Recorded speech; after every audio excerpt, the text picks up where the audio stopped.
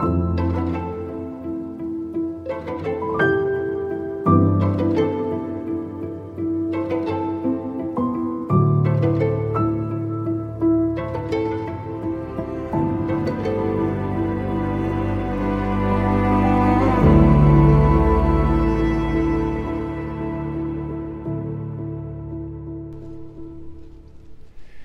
you woke up this morning, how eager were you to be alive?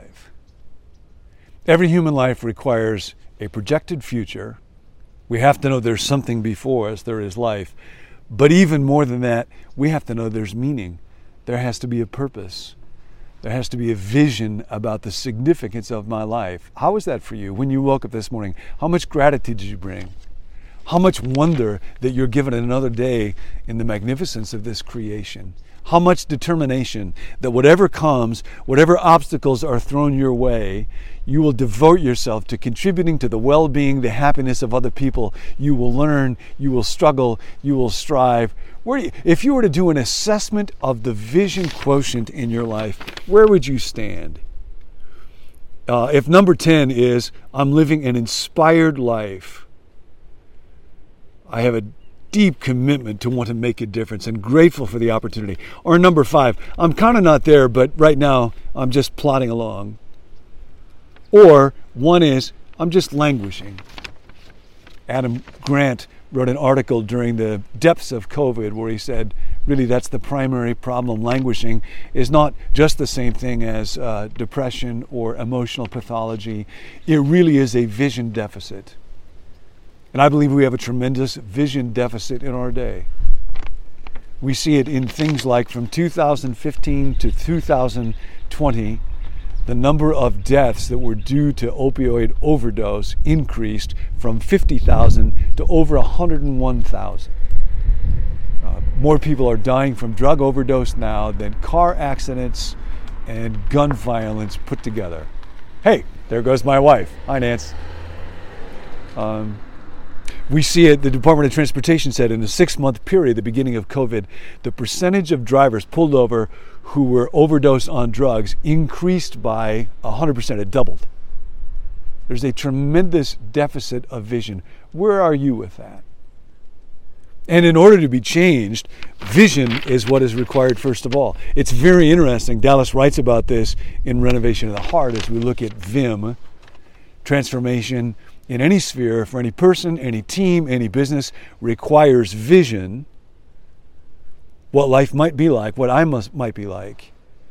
And the power of vision, the sign of an effective vision is it elicits unforced desire. It causes me to say, oh yes, that's what I want. I forget sometimes, but that's what I really want.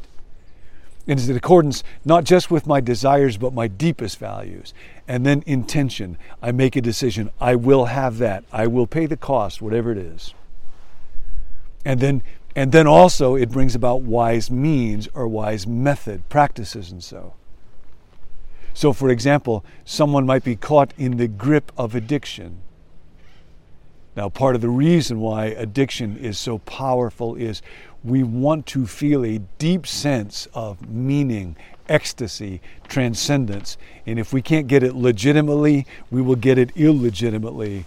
Drug overdose, alcoholism is really kind of pseudo-visionary experience for our life, but it leads to death. And so the 12 steps are oriented precisely around that little model VIM. The first 2 steps are exactly about vision. We admitted that we were powerless over alcohol, whatever my ultimate problem is, and our lives had become unmanageable. And then the second step, came to believe that a power greater than ourselves could restore us to sanity. So the first step is the negative piece of that vision, what my life will be like, how it will be thrown away. I couldn't stand that. And then the second step is the positive side. There is yet redemption for me. Came to believe. Power greater than myself. That's the vision piece. And that naturally leads to the third step, which amazingly is precisely the step of intention. Made the decision to turn our lives and wills over to the care of God as we understand Him, as He has been revealed in the Scriptures and supremely in Jesus. And then the next step beyond that, to take a ruthless and fearless moral inventory, and then all the other steps are precisely parts of the methods. So the reason that those 12 steps are so powerful is they fit precisely on that little framework: vision, intention, method. But where all this starts now for you and for me is the need for vision. And this is often misunderstood or underappreciated when it comes to spiritual life. See, the great pain of life for you and me is not the things that we think it is. The greatest pain is not anxiety or depression or sadness or failure or fear or trauma or conflict. The greatest pain in life is to miss out on a life that was lived in a wholehearted way, engaged deeply in the values and purpose that most grip us, that transcend us. The greatest pain of your life is not the greatest pain of your life. It is missing out on that life. It is missing out on a vision. And then, the greatest vision bringer in the history of the human race was this carpenter, Jesus of Nazareth. Simply as a matter of historical fact, no one has brought a vision, a picture for how things are, for how things might be, that communicates the significance of every single life as being made in the image of God, and understands the profound nature of the problem, sin, death, hell, however we understand these, that are cosmic enemies, and then the glorious beauty of redemption. And it doesn't have to look grandiose. It is available for every human being. Jesus would constantly teach this out. A little widow giving her last 2 pennies is given more than the whole Gates Foundation. A little newbie working in the mailroom at Intel, do they still have a mailroom at Intel? Is greater than the CEO of the whole company. Hello, Pat. The vision that Jesus brings is unrivaled in its impact in the arts, in literature, on compassion, in medicine, in education, in the political arena, in philanthropy. So then the question becomes, has that vision gripped you?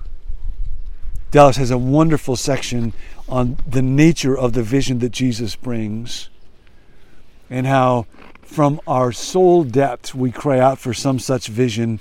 And then in a little footnote on page 260 he writes, On the improvement of the understanding, the Jewish philosopher Spinoza wrote of his decision to inquire whether there might be some real good having power to communicate itself, which would affect the mind singly to the exclusion of all else, whether in fact there might be anything of which the discovery and attainment would enable me to enjoy continuous, supreme, and unending happiness.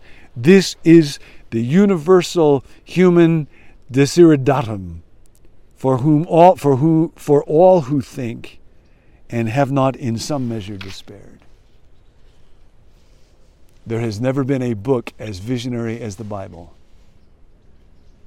There has never been a human life as visionary as the life of Jesus. So now the question is, how does the vision of life together with Jesus, vision of life in the kingdom of God, grip you? I already asked you to do a vision assessment. Where are you from inspired to languishing? Now the time is to be real honest for a moment on what is my receptivity to the vision of life in the kingdom of God that Jesus brings. With any given vision, I might want it wholeheartedly, or I might be kind of neutral about it, or I might not want it at all. Do I want to be a great dad, be a great friend, I know I want those things. That's a 10. Do I want to play the piano really, really well? I'm kind of neutral on that one. Sometimes I do, sometimes I don't, sometimes I'll practice, sometimes I won't. Do I want to be a great cat breeder? No, I know I don't want that at all. So with any given vision, we'll be someplace here. The question for you today is, if you're really honest about it, where are you when it comes to desire for the vision of life in the kingdom? And if that's not burning strong inside you, then the place to start is just simply to be honest about that. And ask, God, could you help me to understand the vision of who I might be, of what that life might be like? Very often, if people don't have that vision and it's not clearly before us, what happens in churches is we just try to whip the intention muscle more. You got to be more devoted, more committed, more committed. Sometimes whole churches get built around this. We got to get people coming back to church all the time because vision leaks. Well, it didn't leak for Jesus. Tell you a little secret, it didn't leak for Dallas, not much.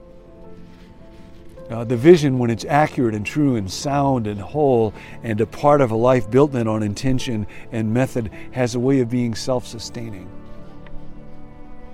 So today, I just want to invite you to live with that question. How captivating is the vision of life with God for me? And then we're going to focus on that more deeply tomorrow.